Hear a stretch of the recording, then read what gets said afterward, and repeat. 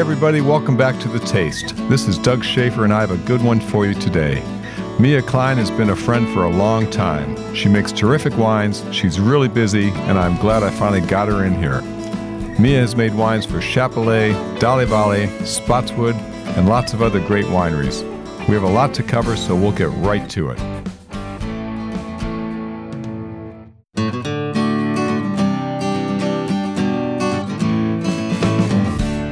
Welcome back, everybody. Doug Schaefer here with The Taste, another episode. We got a special guest in here today. I've known this person for years. We crossed paths in the late 80s. She's energetic, fresh ideas, passionate, always exploring, always striving to make the best wines. Makes fantastically gorgeous wines year in and year out. Some of the best Merlot I've ever had. Mia Klein, Celine Wines. Mia, good to see you. Oh, great to be here. And that's a big compliment coming from you, Doug, to have a Merlot that you really like. Oh, it's gorgeous. Whenever I was going out, need Merlot. It's Celine Merlot. That's what I'm ordering. And your Sauvignon Blanc. So, all right. To this day. So, hey, got to start in the beginning because I don't know. You grew up, I heard, Southern California. That is correct. I grew up in Hermosa Beach back in the 60s and early 70s when most people didn't really want to live at the beach. It wasn't really that popular a place, all said and done. No, are you kidding me? I figured that would be like the spot. Just about when I started moving away, that's when it got to be really, really popular. I've been down to visit a few times, and I don't think there's any way that I could afford, the smallest shack there now. But yeah, really great place to grow up. Wonderful beaches. I was never more than a couple of blocks from the beach. Was just awesome. Did you hang there? Surfing the whole thing? Yeah, I was a junior lifeguard. Junior lifeguard in the summers. Lots of surfing and lots of stuff like that. So you can actually do it. You can stand up on a board. It's been a while. We were in Hawaii just recently in early January, and but the waves are like double overhead. And right. We were at like Chun's Reef, which is North Shore, but it's like a kid's break, but way too big and wild for me to get out there and do stuff. So junior lifeguard. Yeah. I'm curious. Man, Doug, did you have to be like, pass the million tests and tread water for hours? I remember, I think I started when I was 8, and you had to swim 4 lengths of an Olympic pool. And when you're 8, you can swim, if you've grown up at the beach, but it's like, wow, when that 3rd and 4th lap come around, that's a long way. So you ever save anybody? No, but boy, the other thing was there was like punitive stuff. If you were like the last person, to come back from a buoy swim, you had to do what they called a seal crawl, which was you started in the dry sand, and without using your hands or your feet, you had to like seal crawl all the way down to the water. Meanwhile, anybody could do anything they wanted to you on the way down. So, I mean, it got very competitive. It's pretty gnarly. But that was, back in the day, that's the way it was. Late 60s, early 70s. It's like, yeah, let's see if we can break them. Oh, man. And needless to say, there weren't very many young women in the whole program. But it was a lot of fun still, a lot of fun. There you go. I told you before. There's Good something memories. I find out about I find out new things about people every time I do this. Yeah. So you're growing up in Southern California. Siblings? Yeah, I was kind of the late. My mother tells a story. She wasn't feeling well. 45 years old. Ooh. Okay. Not feeling well. Go to the doctor. What's wrong? Doctor comes back after a few tests. Well, Mrs. Klein, what are you going to name it? Francis is a good name. It's good for boys and girls. And she said, oh, come on. So it was one of those things. So I have siblings. I have a 16-year-old, a brother who's 16 years older than me. Okay. Sister that's 10 years older, and another brother who's 9 years older. Wow. Yeah. So my mother was 45. I think my dad was 42 or 43. Yeah. Yeah. So brothers and sisters, kind of like aunts and uncles. Just about. A little bit, yeah. I mean, I was almost like an only child there for a lot of the growing up years. But the great part was, your parents get a chance to practice on those 3 siblings before you. So by the time I got there, I mean, they knew the battles to pick. People I don't get like an ice cream headache. I don't get anything like that because for a while when I was growing up, I had popsicles for breakfast. I did. And so I can drink the coldest drink or eat ice cream. Never. I don't even know, what an ice cream headache is. I'm with you. So, okay, but why popsicles for breakfast? It's what I wanted. And so, there you go. those first couple of kids, it's like you got to eat this time, you have to eat this, you have to eat that. My mom realized that by that time is like she's going to make her own way and it's all going to balance out. And yeah, a few months later I said, "Hey, could I have oatmeal for breakfast?" And she showed me how to make oatmeal. Wow. So it was cool. For her, she was a working mother too. So the popsicle was easy because it was reach in the freezer. Here you go. Here's your breakfast. I just think that's great. Yeah. Well, she was right. Because I've had a slew of kids, and it's true. You kind of figure out which battles to fight. Yeah. And let them go because they end up okay. So mom was working, dad was working. What careers were they? So foodies, whinies? Winos? They grew up. So you got to imagine. My mother was born in 1916. My father in 1919. So they went through the Depression. My dad served in World War II. So my mom was basically somebody who's pretty good with numbers, but she was always like secretary, administrative assistant, something like that.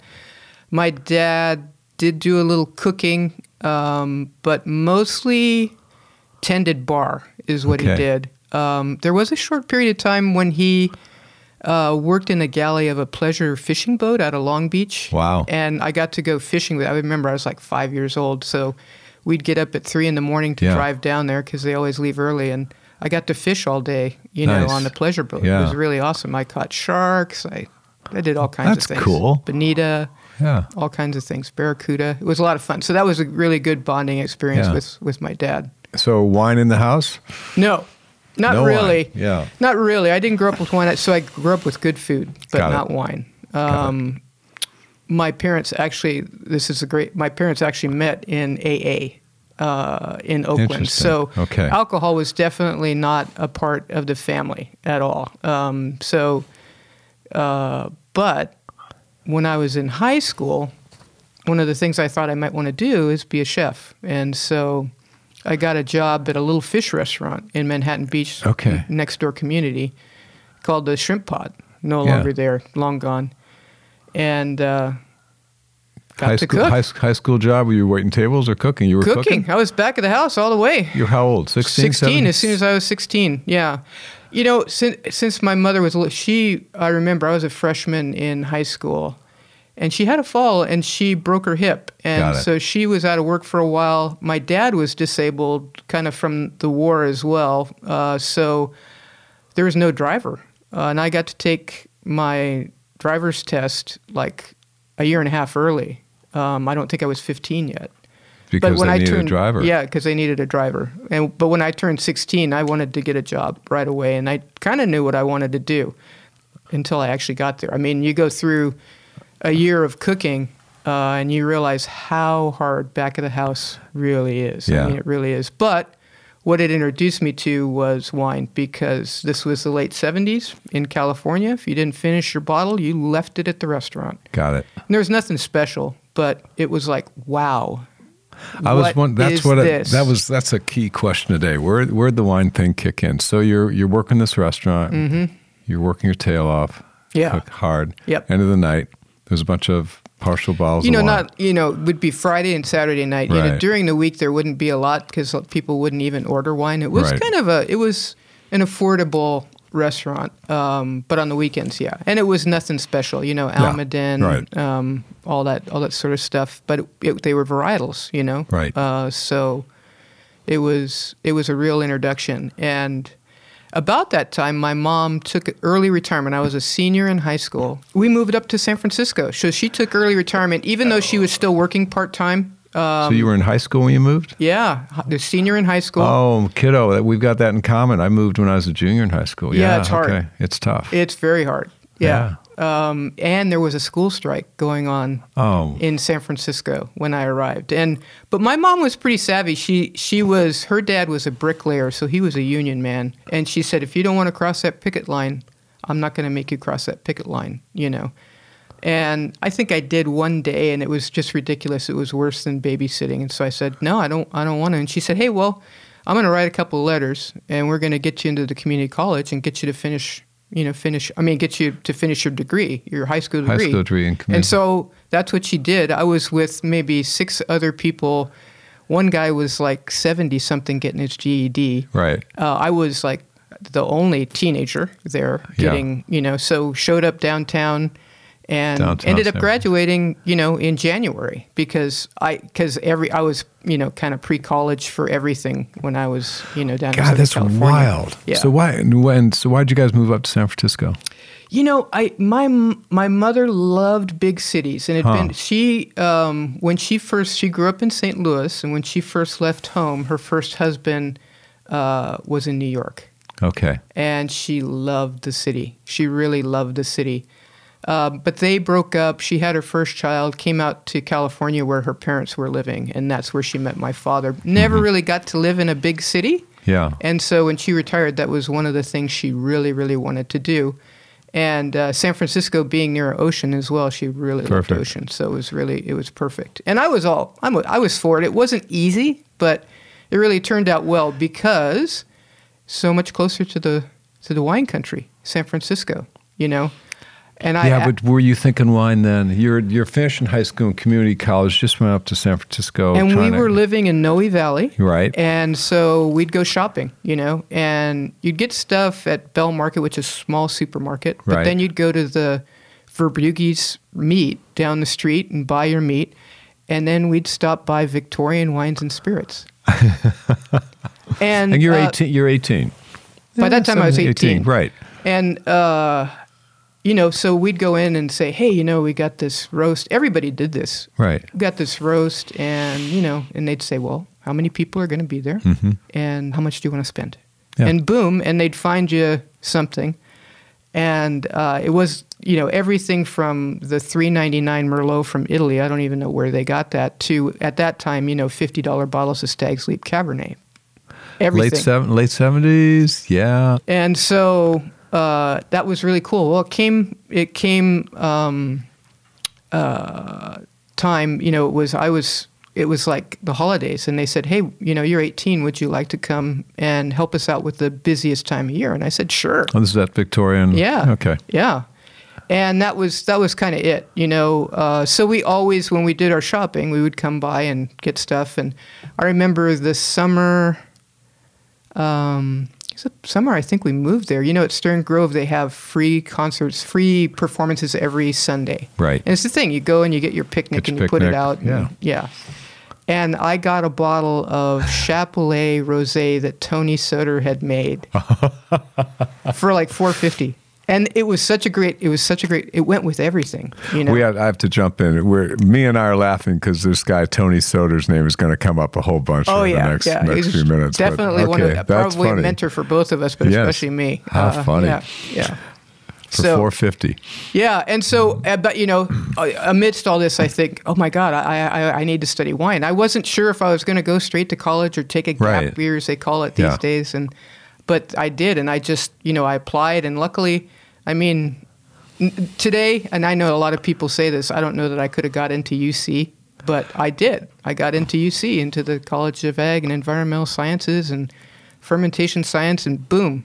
Well, I did too, so we're pretty sharp cookies. But I know what you mean about today. It's a whole different world. Yeah.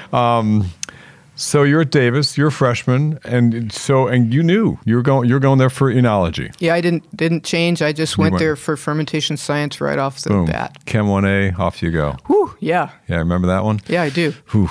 I had to. I took 18 units that first quarter. Oh, Mia! And I had to drop out of Chem 1A. I couldn't because I was working. I had part of my financial aid was working. And I really couldn't handle it. So what I did was I came in winter quarter, and you could take 1A in winter, 1B in spring, and then I stayed for 2 summer sessions, and I did Chem 1C and also organic chemistry all in one summer. Ooh, organic. I know, yeah. Organic. It was insane. But that's how motivated I was. I was just so into it. I was so into it, and I was ready to go. But even though, help me with that, because those are those base courses, and your goal is to make wine. Yeah. And mine was to be in that. So you want to get into it. You want to have a wine class. And you're sitting there for a year and a half doing these, the calculus and the chem and the organic chem and the biochem, and they have nothing to do with making wine. And it's like, I had a tough time with that. I was really frustrated because I wanted to get to it. And, but you were like, no problem, let's do it. I'm kind of a hoop jumper. If I see there's a few hoops I need to get through, well, let's get through them as quickly as possible. So I can get to the stuff that I want to get to. So that worked really well. And I was lucky too. I think I worked at the coffee house, which was student run. Right on the quad there. Yeah, right on the quad. That's where we all hung out. The parties. Oh my God. There's, wow. They threw parties there. But then I was able to get a job in the department.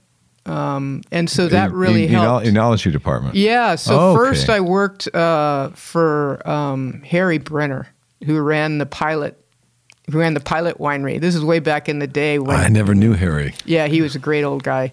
So I was checking bricks on these little 1-gallon fermentations, and I got really good at pulling a siphon hose. But it was great. And he said, we're kind of wrapping it up here. We're not going to have work for you, but why don't you go up and talk to Ann Noble? I think she's looking for somebody for her lab. And I did. And, washing glassware, setting up tastings. Before I even took any one of her classes, I was working in her lab. So I think that helped me. Was that like you're actually getting paid? I was actually getting paid because it was It was part of, anybody who hired me would get part of the payment from my financial aid. Financial aid. Yeah. Okay. Work study, I think they called it back in the day. Yeah. So it, being involved like that made it a lot easier. And being in contact with, graduate students working in her lab, that had been through a lot. It just made it easier. There's a lot of support. Yeah, that's neat because you're like a sophomore, junior, so you're seeing what was nice for you in doing that is you're seeing where you're going to be. Yeah.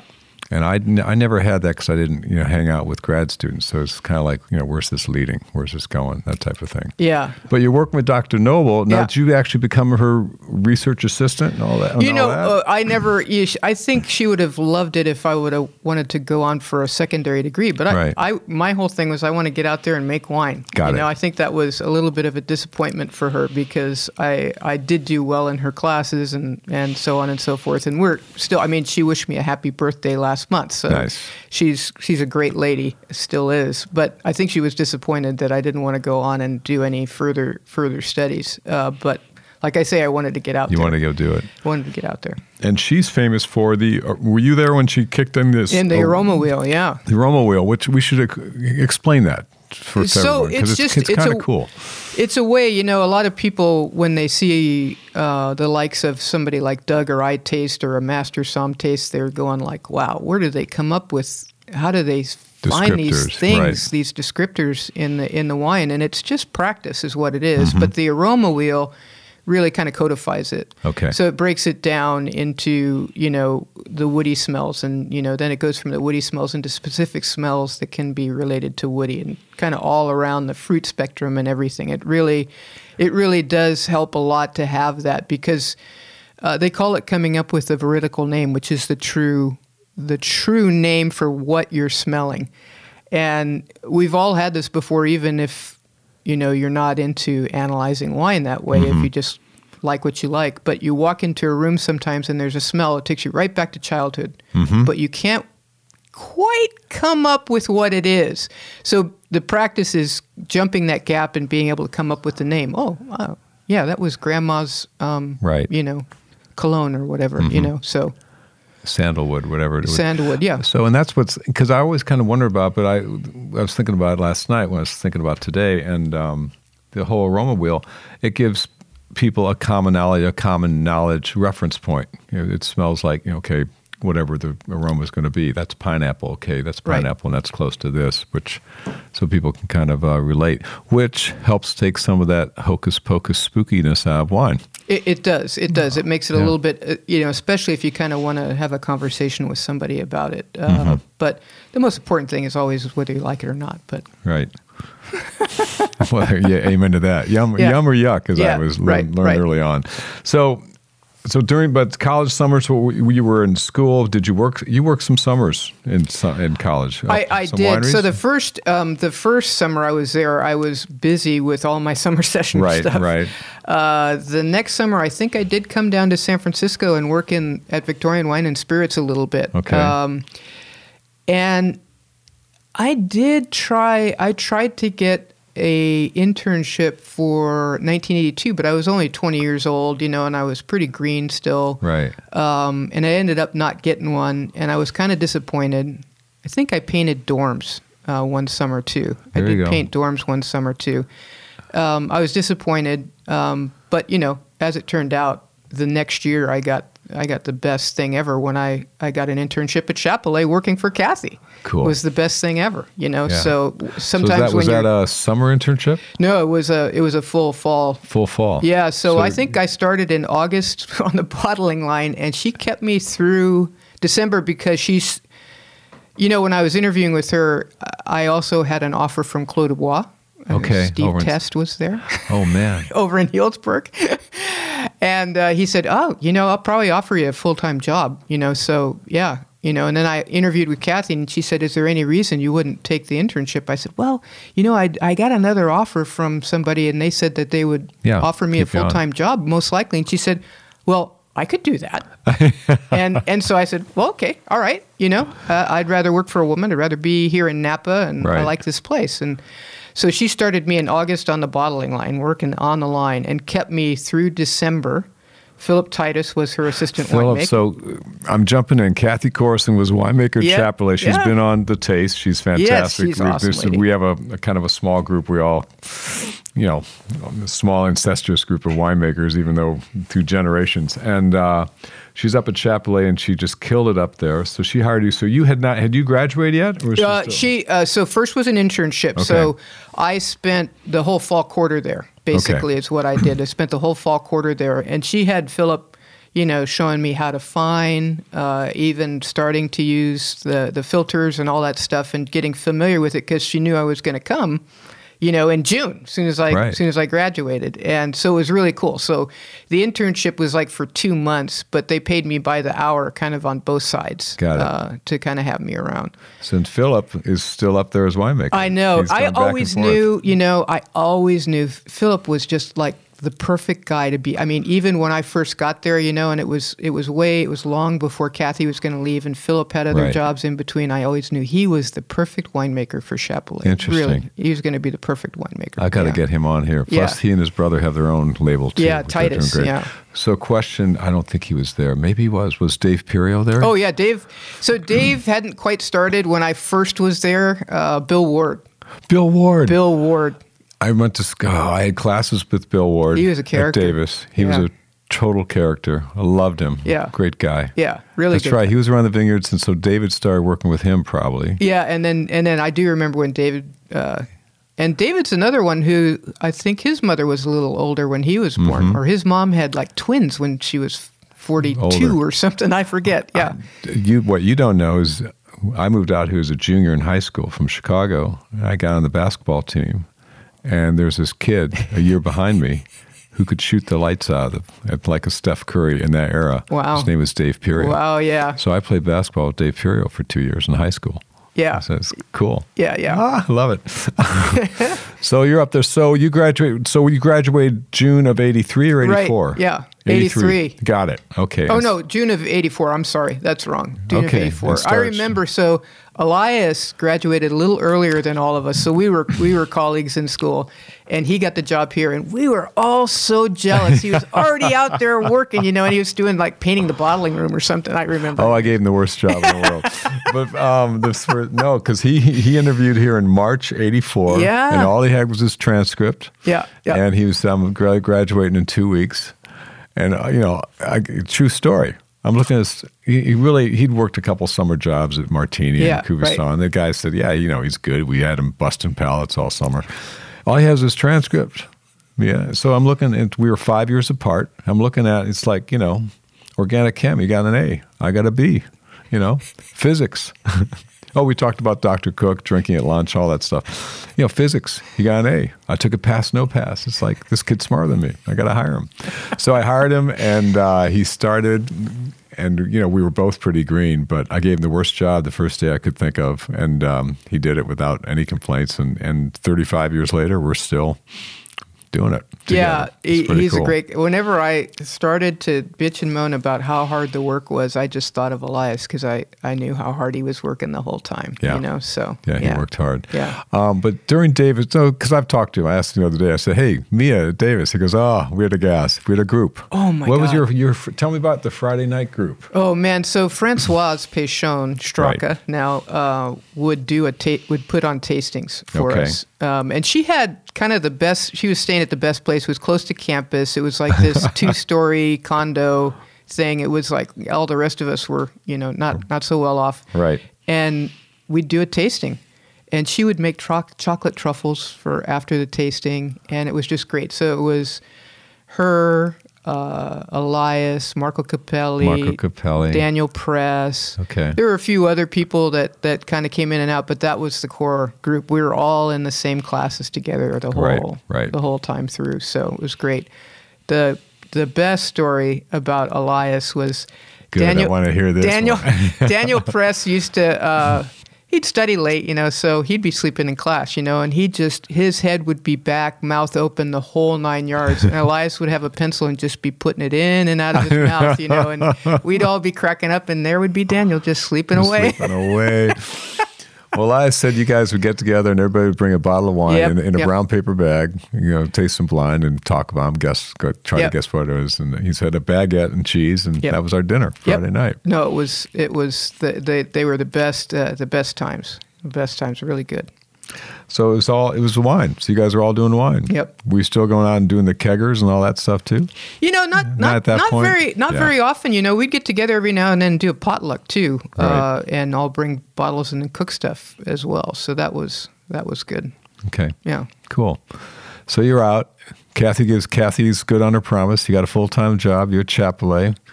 What are you doing? Well, I was the enologist, and that was, you know how it is, Doug. Every winery has this sort of hot seat position where people kind of move in and out there because there's pressure on that position. Somebody wants to move up and they can't move up, and they're not getting enough responsibility, and It's so all like that. And that was the enologist position. And Kathy always thought of it as the next assistant winemaker. So my first harvest there, we ran a day shift and a night shift, and I worked a night shift, and Philip was the supervisor of the night shift. So it was we worked hard, but it was kicked back. Well, the next year, I'm the enologist. I'm working on day shift with Kathy, and she is just testing everything, Yeah, right there. Because I did analysis, I did cellar work, I did the whole, it's a nice thing about working at a winery. You're not stuck in. You weren't that stuck size. in the lab, so you were hauling hoses and washing tanks All and sorts moving of wine. stuff. Yeah, Right. she was just. It was pressure. It was good pressure. But that was kind of the test. And then you hang around, until Philip decides he's going to leave, and you could become assistant winemaker. But I really enjoyed, working there because Kathy always gave a lot of responsibility, and she was very good with the hierarchy. So she would, regular times when we weren't kind of split shifting, she would go through Philip, and then Philip would go to the rest of us. Interesting. So there was never a jump over, and it worked out quite well. It made everything clear, which I enjoyed. Which is nice. Yeah. Good. So you were enologist. You're doing cellar work. So you become assistant winemaker. Became assistant wine not until 87. Not So until it was about 87. 3 or 4 years. Yeah, 3 or 4 years. Yeah. Got it. Yeah. And then at some point you moved over to Pepe.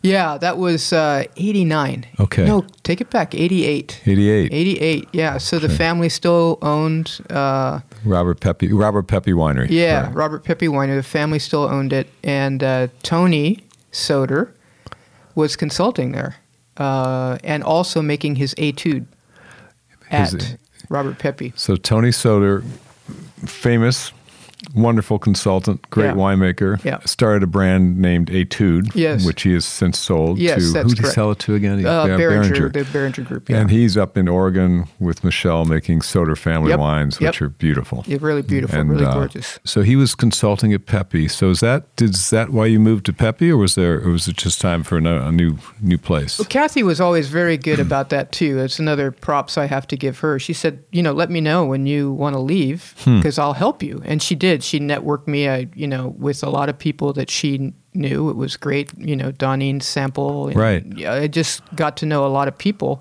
And this job opened up, and it seemed like a good thing because it was real. It was a winemaking position, and it was pretty awesome. So it was a great break, and it was really interesting for me. Oh, so you were hired as winemaker, not assistant winemaker. Right. Got it. Okay. Yeah. And it was great. I mean, it was really awesome, and it was very interesting for me. It was my first introduction to Custom Crush, having somebody bring grapes in that wasn't part of the winery, and because that's what Tony did with his Etude. He brought his grapes there, but he also consulted on the Pepe wines. So I was working with a consultant as well in that aspect. So that was another big introduction for me. So that's 89. Okay, because I was thinking about that last night because my history with Bob Pepe was the midnight get-togethers. Yeah. And I think you were probably there for a few of them, but a couple. You guys used to get together for football after Harvest too. I remember that. Yeah, it would be Bruce Cakebread and his cellar crew. He had a bigger crew. Yeah. He had like 6 or 7 guys. Yeah. And Elias, it was Elias and me, and Pepe had a couple guys with Tony. Yeah, so Jose, it'd be Pepe and Schaefer versus Cakebread. We'd have an annual turkey bowl, we called it, in late October, November, usually a rainy day, and everybody's burnt out from Harvest, and we drink a lot of beer and play touch football. It was fun. It was really fun, and they've got really competitive too. I mean, really competitive. I bet. But the thing was, we had a secret weapon, 2 of them. Well, Tony played quarterback in college, so he could throw the ball a mile. Yeah. And Elias is the fastest person in the valley. Yeah. So Tony would just say, go. And Elias would go and he'd throw him with the ball, and we'd win. Yeah. So it's pretty fun. Yeah. But Pepe's, they hung their hat on Sauvignon Blanc. They sure did. And we all had small presses. That press cycle is 2 hours, and he'd do 20 or 30 tons of Sauvignon Blanc, and it's 4 or 5 press loads. So he's going till midnight or 1. So no matter how late I was here at Schaefer, driving home, I knew Pepe was still at work. So I'd always swing in, and we'd have a beer while he was waiting for that last press load to finish up. Yeah, it was it was the hard way back in that day. They also had those skin contact drainer tanks. That's right. I remember those things. That they used to do the Sauvignon Blanc in, and oh man. Yeah. That's how you make orange wine. You can do that today. Oh my God! But I think that I was trying to think too when I first met you.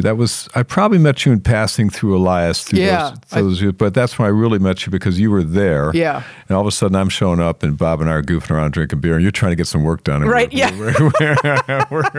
We're like goofing off. So the other thing about the 80s, I remember this last night. Did you ever play city softball? Oh yeah. Remember that? Oh man. I was a softball junkie. Yeah, that's what I thought. Yeah. I remember playing on different teams and a couple all-guy teams and some co-ed teams. It was fun. Oh yeah, we out there we had a co-ed team, the Blarney Ballers. I mean, we just never lost in St. Helena. It just wasn't. We traveled to tournaments and went to a couple of national tournaments.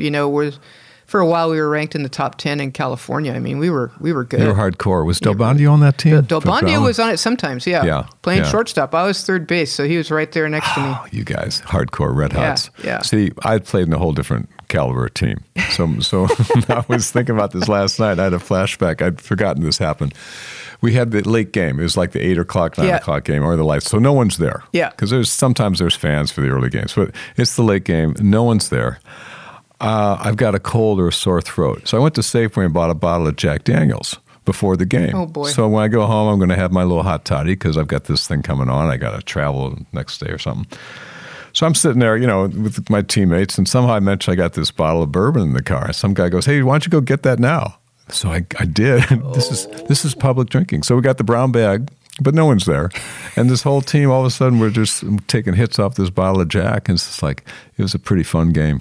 It was crazy. It was really crazy stuff. We couldn't do that now. At Chapelet, when, we used to have some closets that had specified things. We used to burn sulfur in barrels to get the oxygen out and Right. do all that sort of stuff. And we called it the sulfur closet. Well, the sulfur closet also had a nice bottle of scotch in it for the course. night crew. And For the we'd go night- and have Just a little nip. little shot and then go shoot some hoops, back on the concrete pad. I'm with you. So getting to Tony Soder. So you're working at Pepe as winemaker. Tony's consulting. That's when you first met him?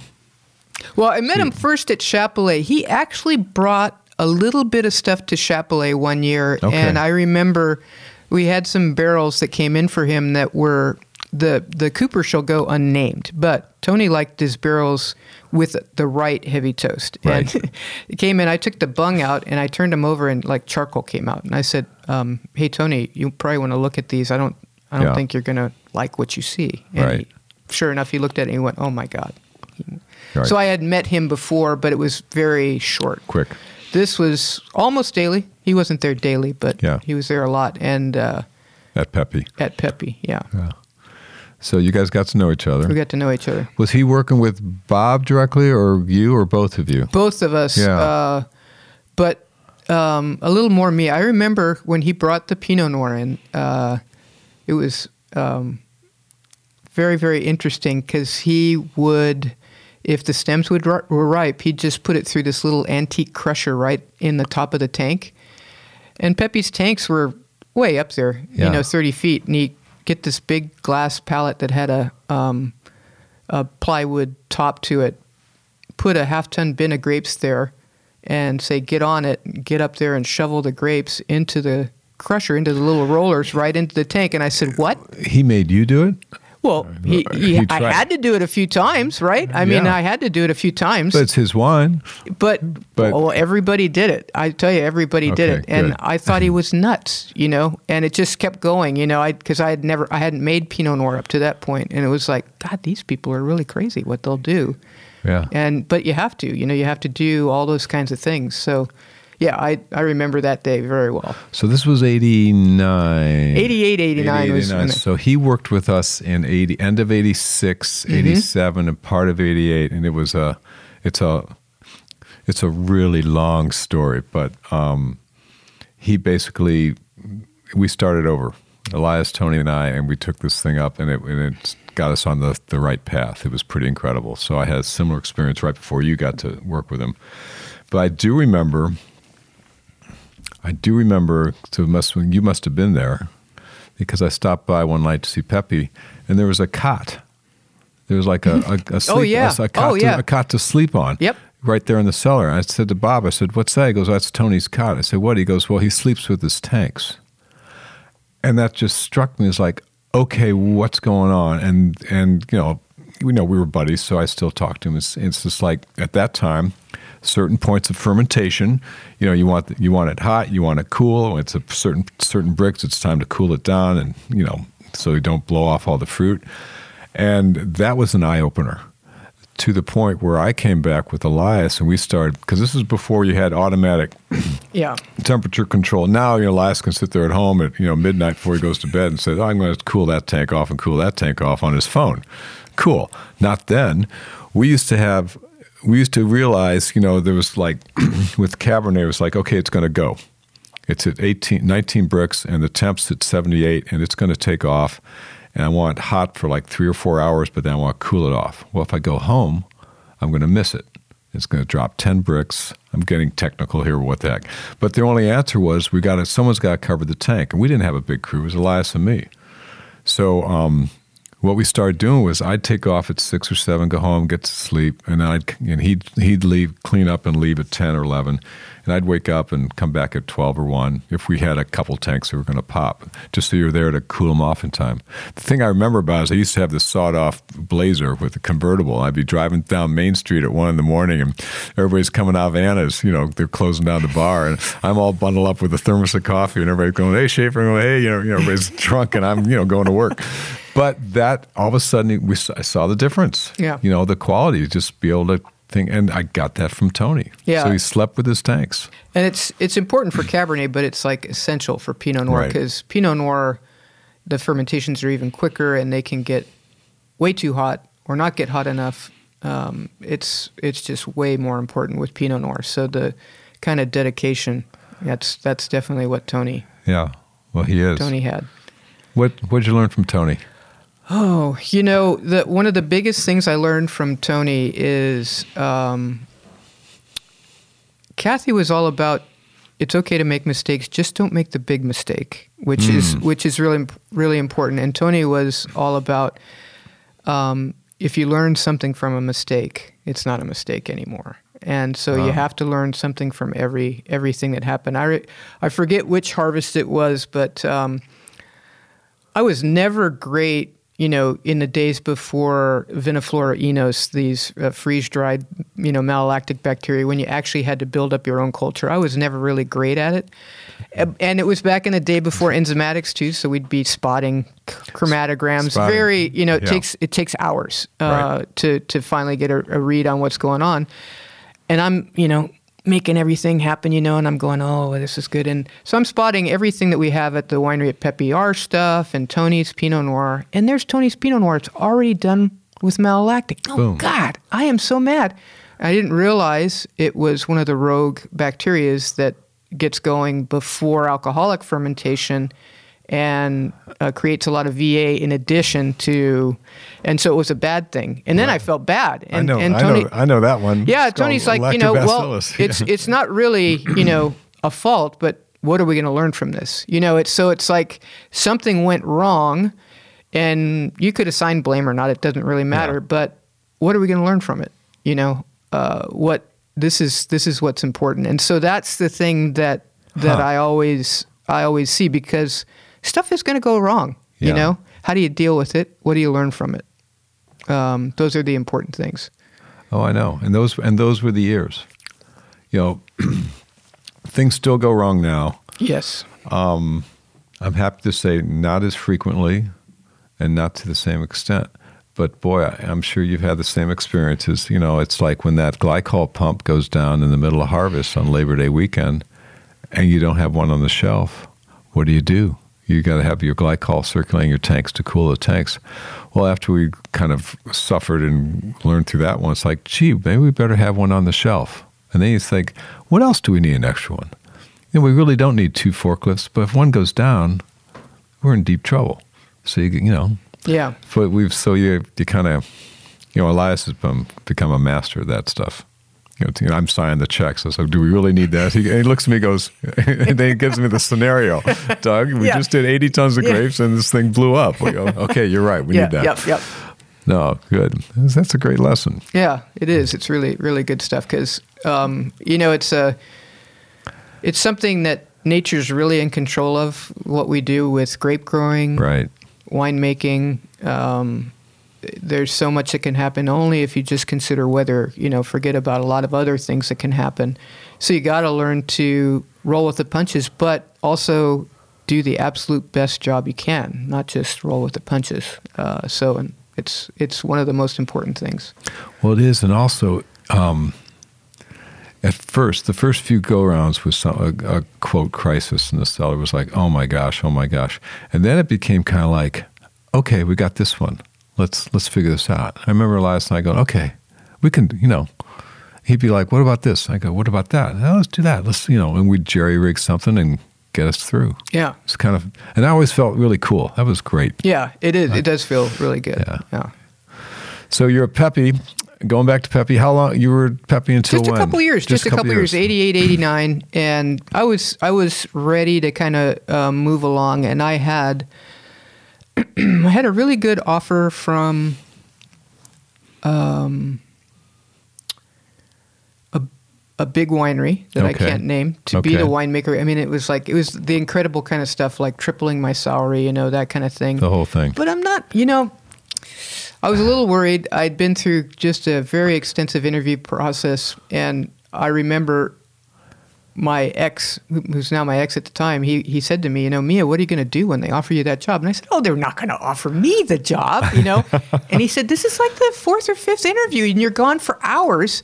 They're going to offer you the job. Yeah, that's coming and I your said, way. they're not going to offer me the job. And then they offered me the job. And I oh, my God, And so I talked to Tony about it, and he said, well, here's what I got for you, And, oh, wow. And that to me was like, I knew the learning curve was going to be just incredible. You know, the other job would have been great if I wanted to be somebody corporate, you know, and work my way up out of winemaking into some corporate thing, you know, some executive vice president or what have you, which there's nothing wrong with that, but that wasn't me. And so I took less money and went to work with Tony.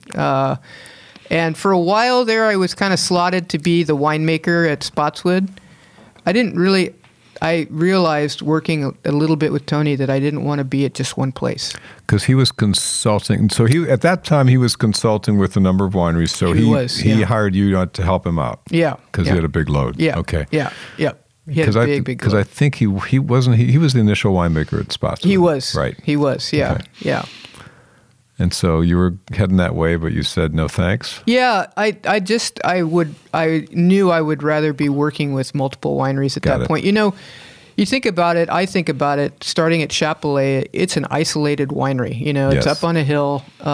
So you don't get a lot of interaction with other wineries when you're up there. And just even coming to Pepe and having the interaction, you know, you can actually borrow stuff. I remember, you know, I forget if we borrowed a forklift or if Farniente borrowed a forklift from us, and we drove it, you know, all the way across 29 and up Oakville, you know, and you couldn't do that at Chapelet. I mean, everything's too far away, you know, just to go to the hardware store was a big deal. And so from that to Pepe to then working with several wineries, wow. I mean, that is just like, you know, fruit from all over the place, all kinds of different ownership going on.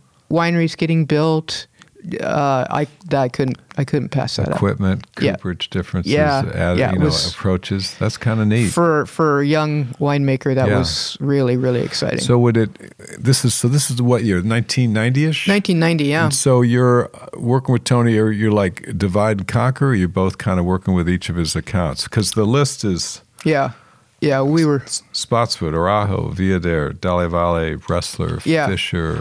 And we didn't have all of those to start with, but we had usually 6 at one time.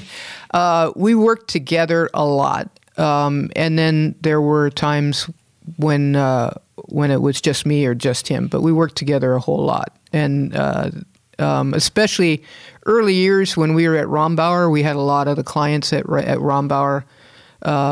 Custom crushing. We were kind of 24/7 there. Okay. During harvest especially. Okay, so all right. So I don't want to get my timing mixed up. Yeah. So, but in '91 you started Celine. That's right. Your own label. I did. Yeah. Okay. You know, it was one of those. You're working with Tony. You're consulting. You start your own label, custom crushing. You're busy. Yeah, a little bit. Yeah. What was that like? Fun? It was awesome. You know, I was 29 or 30 years old. Yeah. So that's when you do stuff like that. I can't, to think about it now, I'll pop a few more gray hairs just thinking about it. But back then it was so awesome. You know, it was really good. It was really good. I really, really needed to have something of my own. And when I was working with Tony, I mean, they were his clients, you know, they were his clients. Right. And so he really encouraged me. He said, "I'll help you as much as I can, you know, nice. with starting a brand of your own." And he certainly did. It was really, really helpful to have his experience and expertise in so many ways. But it was the best thing. It was the best thing ever. But yeah, it was. People often ask me, you know, well, how are you doing this? You know, you got this many, and it's just like, well, I get up early and I go to bed late most days, and put 100 miles on the car about every day, just driving from place to place, you know. But your own baby. Oh yeah, it was just great. And I even wholesaled the wines for the first 2 or 3 years here in California myself. So I was doing deliveries and just all kind of crazy, boy. Crazy stuff. All right, so that's going on. Yeah. And that's still going on 28 years later. Yeah, I did the math. Yep. But meanwhile, you're still working with Tony. Yep. At some point, Tony rides off. Well, he doesn't ride off in the sunset, but I think he backed out of consulting at some point. Well, it was like, it's weird. So there's also more backstory. So Francoise Péchon, who hosted our tastings when we were even younger people at Davis, becomes the assistant winemaker at Rombauer Okay. when we're custom crushing there. Oh, I didn't know she worked there. Okay. She's taking leave to have her first child, and we go and steal her away because we need more people. You grabbed her. So Okay. we grabbed her, and it was perfect because she wanted to get something part-time. Right. Didn't want to be full-time because she's got Isabel, know. And so it worked out really well. And about that time, Tony, leases his own place on Big Ranch Road. Well, that's right. The old Monticello place. Yeah, the old chateau. Right, the chateau. Yeah, place. Right. So, I remember that. We're putting that together. Araujo's building a winery. I think that was 93. And I think that was the most challenging harvest but the funnest harvest. I was up there. We were crushing at Araujo. We were crushing at, Etude down. Oh, man, it was incredible. You're running. Yeah, running. It was a tough year, too. I remember that. It was a challenging year, Yeah. a challenging year. Okay, so you're doing that. So he's got Etude going, and he keeps consulting. When does he kind of back out of consulting? He backs out of consulting really hard in 98, but he was backing down, because he was looking for property and, wanting to do other things. And consulting is really, really a good thing, but it can drain you really. And especially, Etude was a really going business. I mean, it was, he had employees. I mean, real employees, and so it was a going thing, with bank loans and that whole 9 yards. And selling it and marketing it. And marketing it and all that sort of stuff. So he backs down. So you basically step in and take over the clients. Right, exactly. Okay. Yeah, which at that point were Della Valle and Spotswood for a short period of time, right. Villa Dare. I took on Fisher kind of independently a little bit later. Okay. And Bressler had become a client as well independently. What was that like for you? It was more work. No, it was good. There can be. It was all good. There can be kind of a triangulation that happens sometimes. When you have ownership and consultant, and then the assistant of the consultant. Right. There can get to be a triangulation that can make it more complicated. And this actually made it simpler. It actually made it simpler just to work directly with clients. And you've continued on. You're still consulting. Yes, still consulting. Still have a number of clients. Just a couple right now. A couple right now. Yeah, Bressler has wound down, but Chimarosa is a Cabernet client up on Howell Mountain, and they also have a little tiny bit of Nebbiolo, which is really fun. And then real consulting at Palmas Vineyard. They have a full-time winemaker, Tina Mitchell, who's awesome. I know Tina. So that's really just actual consulting rather than contract winemaking. You still like it? Yeah, love it. I've got to ask you though. So I've always wondered with you guys who consult for more than one winery, and you've done it for years. But it's got to be a juggling. And how do you handle the thing? I mean, let's say you have 5 or 6 clients, and 2 or 3 are just the wines are just out of sight and getting high. I hate to say high scores, but whatever. And there's 2, 3 clients that aren't getting the same scores. Do the ones that aren't doing as well come to you and say, hey, what's going on? Are you giving me my full, are you telling those guys things you're not telling me? Or how do you handle, does that happen, or how do you handle that? Well, I think, scores are one thing, but everybody always wants higher scores. It's funny. You can get 100 points and, what do you do after that, right? Still not good enough, right? Yeah, what do you do after that? So the score thing is always there with every single client. It's always there, whether it's spoken or not. That's okay. It's the part of the business. But the thing is, it's how much time you're spending somewhere else. Everybody thinks that when you're not there, you're spending time. And so you pick your clients out. You work with people that, you can have a good personality relationship. And they're people that realize that it's not how many hours you're spending there. You know what I mean? So... And it doesn't mean that you're helping the guy down the road. Right. You're not necessarily there. But that does happen. I can tell you. Yeah. People we would think, oh, they're over there now. And, doing this now. And it's part of the thing. It's part of the thing. If you want something different, you need a full-time winemaker. An employee that shows up and you pay them and you have benefits and, all that. That's fine. You can definitely do that. It's their choice. And everybody comes to that point if they're successful. Tony used to use you get to 100 tons, it's time to start thinking about you need to have your own facility, and therefore you need to have some full-time employees, right. So what's the secret to a successful consulting relationship? It's matching personalities. And so,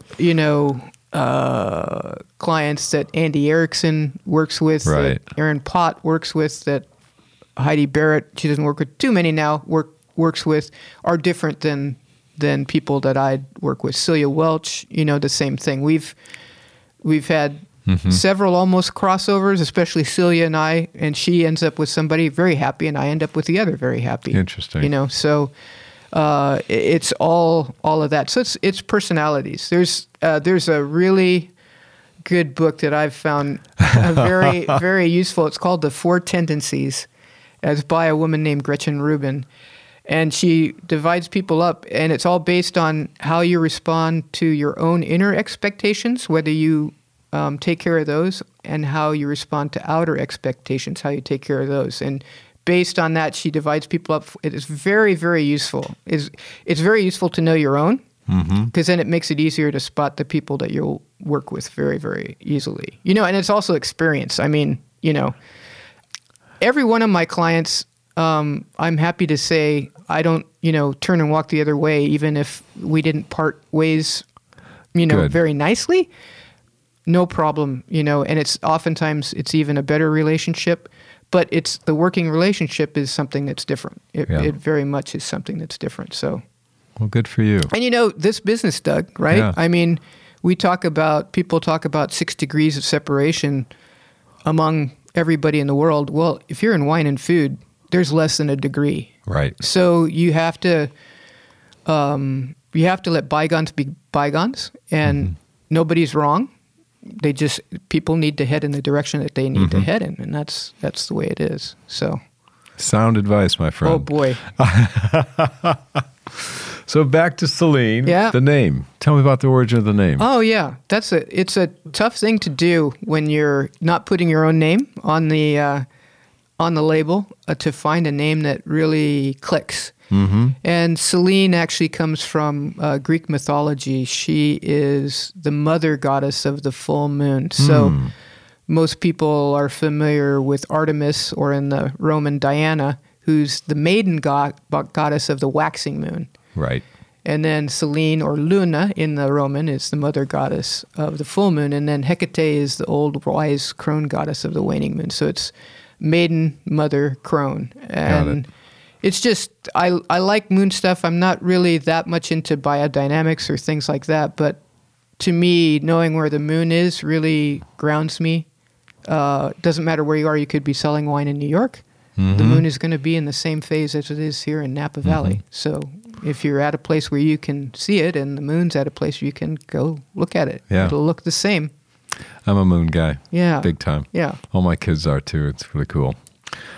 Super. And you make Sauvignon Blanc, Merlot. Yeah, and in 2002 we added Cabernet, which didn't last too long. A number Napa of years. Valley, not making cab. Look at you. Yeah, you do that for your clients. I do that for my clients. That's what I do, and it's as you know, when you make something that's popular like that, you think, okay, good, I want to be in this groove, but there's a lot of competition in that groove. Yeah. For grapes. For sales, it's brutal. It's a tough one, and you know that better than anybody. And especially, you kind of have to be in a luxury category, and it's a whole different ball of wax in the luxury category. It's not something I've been with Celine.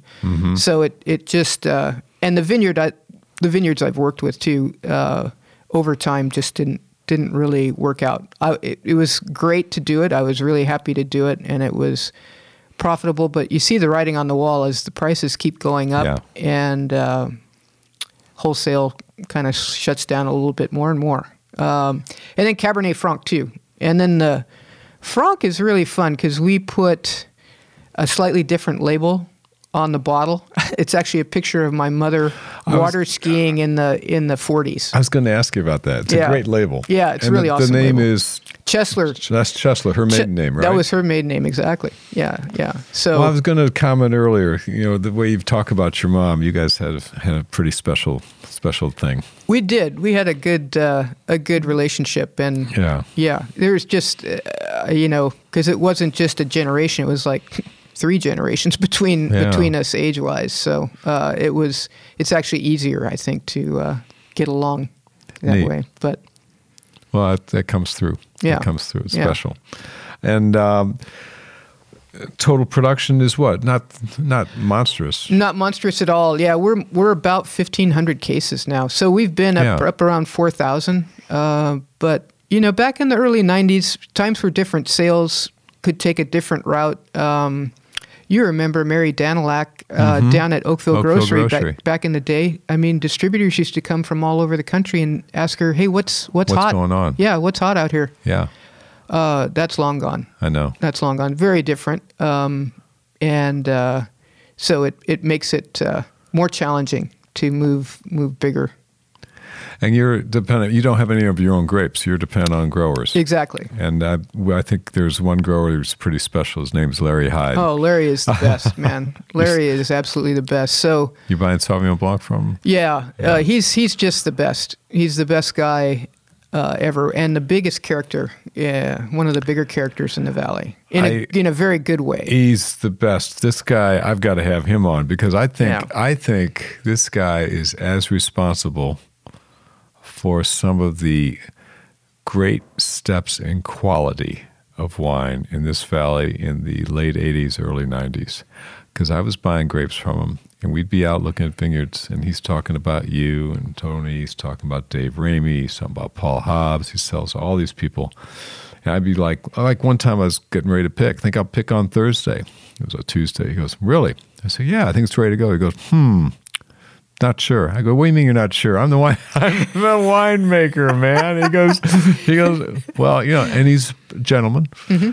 He said, "Doug, because he cares about his fruit. He cares about where his fruit goes and what people do with it. Nobody's like that. Yeah. No grower's like that. No. They're like, gosh, pick it as soon as you can so I get it in before the rain." Right. He goes, I don't know if you should do that. I go, why? He goes, Paul Hobbs is picking the block right next to you. He's waiting for another week or 10 days. I said, "Really?" He says, "Yeah, because he's, whatever, the tannin, the acid, whatever it was."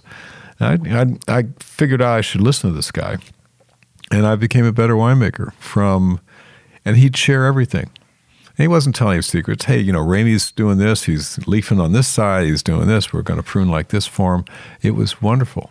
And that's when I loved his fruit so much. We bought the Red Shoulder Ranch a mile away and started growing Chardonnay down there. So I stopped buying grapes from him. But I almost feel like I should go back and buy 10 tons every year just to have that interaction. Yeah, you go to the vineyard just to take a look and see what's going on. And if you run into Larry, it's over because you're not just going to go see your block. You're going to get in the side-by-side, and he's going to go through, my guess is more than 60% of the blocks that he has. Yeah. Talk about what's going on. Talk about what this wine, where the fruit's going, what the winemaker, is doing, and all. I mean, and it's very interesting. You can't say no, but you have to put it on your schedule. Okay? It's not just going to be a half-hour stop at Hyde. It's going to be an hour and a half to 2 hours. Right. Period. Yeah. Just do it.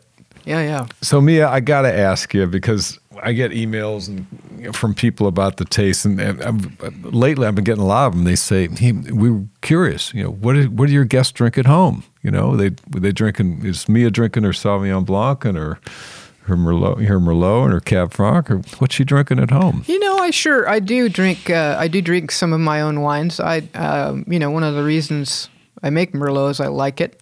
Same with Cabernet Franc. So, but when I'm going off the farm. Off the farm. Yeah, it's going to be most likely a Nebbiolo or a Cabernet Franc from somewhere. Definitely Barolo, Barbaresco, but Longueuil. There's some very interesting Nebbiolos out there, and Franc from all over the Loire. Right. It's really fun to taste those wines from from different areas because they make quite different wines. Yeah. And I like doing that, just drinking things from different parts of the world. It's just fun. Yeah. Even if it's, I pop the cork, it's like, well, I really don't like this that much, but then I'm kind of like curious about it. It's like, why don't I like and what's going on? That keeps the... Yeah, and where does this fit in? Going. It fits in for somebody. Right. You know, somebody likes this. Is it the place that it's from and the food that it goes with? Is it, yeah. Right. Yeah. To quote one of my coworkers here, he has a famous quote. Sometimes we'll taste a wine that's not everyone's favorite. He'll say, well, every wine needs a friend. There you go. So there you go. Oh, and champagne also. God. Oh, man, I love champagne. There you go. Yeah, I love champagne. So, and the market has been so good lately. You can find stuff in that $35 to $65 range that is just beautiful. Awesome. Yeah, it's really good. So and champagne is that way because I know how it's made, but I've never made it. You know what I mean? There you go. We'll do a thing sometimes at winemaker dinners, guess the grapes that Mia hasn't worked with, and you get a free whatever. It takes people a long time to come up, but champagne is something I have not done. Yeah. I remember that. Yeah. Celine wines, I love them. Sometimes it's hard for me to find them, even though, I got your phone number. So if people out there are curious, how can they find your wines? Where would they go? The best place is to go to CelineWines.com and order off the website. A lot of the local restaurants will carry one or two of the wines. If it's, the Merlot or the Sauvignon Blanc, right. A lot of times you'll find them around Napa and Sonoma area. Okay. Yeah, San Francisco as well. But yeah, the website's the best place. So CelineWines.com. Yes. Mm-hmm. I'm going to spell it. It's SELENEWINES.com. Perfect. Right. All right. Well, listen, my friend, it's so good to see you. Thank you. I learned so much about you that I didn't know, and I knew that was going to happen, and it's great having you. Oh, it's been fun, Doug. Thank you. Stay in touch. Don't be a stranger. All right. Keep making good wine. You bet. All right. We'll see you. Okay. I got to say, I think Mia Klein is a true shining light in the industry. She's always on top of her game. Always great to spend time with and always quick to credit people who helped her along the way. The one thing she didn't talk about are all the people she has helped, all the people who she has mentored and been a friend to. It was great to have her here and learn more about her story. If you like the taste, please take a moment to rate and review it on iTunes, as that helps other people find the podcast. Thanks very much for listening and for all the emails you've sent with feedback and ideas for future episodes. Anytime you want to reach us, just send an email to podcast@SchaeferVineyards.com. I read them all and really appreciate the support. We'll see you next time.